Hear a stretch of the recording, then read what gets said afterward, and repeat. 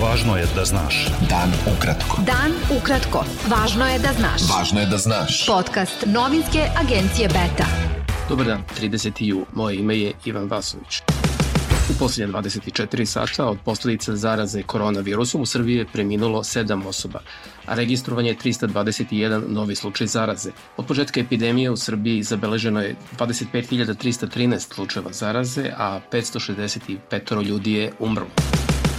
Predsjednica vlade Srbije Ana Brnabić i ambasadorka Kine u Srbiji Chen Bo otvorile su u Nišu novu laboratoriju za testiranje na virus korona vatreno oko, koja će dnevno moći da obradi oko 1000 uzoraka. Prema premijerkinim rečima, država se ozbiljno priprema za drugi talas pandemije. Ja mislim da je ovo prelomni trenutak. Ako uspemo sada, tu smo onda izašli iz ovog drugog pika ili drugog talasa, kako god želite. Morat ćemo zadržimo ovaj nivo discipline, da se pripremimo za jesen. Sa strane države mi ulazimo u analizu toga koliko napravit ćemo jedan tim koji će obići sve laboratorije da vidimo šta je još potrebno da naručimo od agenasa, od dodatnih testova, od laboratorijskog materijala, da budemo spremni.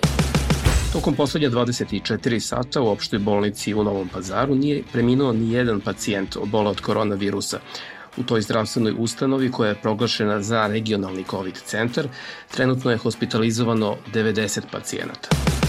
Muftija islamske zajednice u Srbiji Mevlud Dudić ocenio je uoči početka Kurban Bajrama da je pandemija koronavirusa pred muslimane i čovečanstvo stavila još jedno iskušenje na šta treba odgovoriti strpljenjem, iskrenom verom i poverenjem u gospodara. Tokom juna i jula ove godine javno komunalno preduzeće Gradska čistoća organizovalo je 275 sahrana dženaza, što je gotovo 3 puta više nego u istom periodu prošle godine kada je na gradskim grobljima ukopano 109 žitelja Novog Pazara. Predsjednik Srbije Aleksandar Vučić izjavio je da je iznenađen izjavom kosovskog premijera Abdullaha Hotija da se u Briselu piše završni sporazum i rekao da srpska strana o tome ništa ne zna.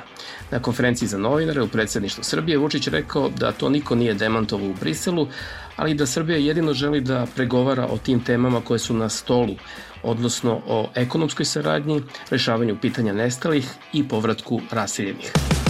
Predsjednik Srbije Aleksandar Vučić izjavio je da inicijativa Uprave za sprečavanje pranja novca predstavlja najobičniju proveru i da nije reč ni o kakvom pritisku na civilni sektor i medije. Vučić je rekao da je veoma važno da civilni sektor bude jak i da postoji odnos poštovanja sa državom, ali i da je veoma važno i da zakoni važe za sve i da niko ne sme da bude iznad zakona.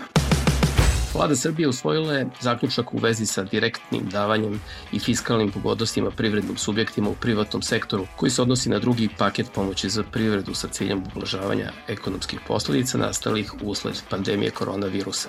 Paket podrazumeva isplatu 2 puta po 60% od minimalne zarade, kao i odlaganje poreza i doprinosa na zarade za 1 mesec, a vredan je 66 milijardi dinara.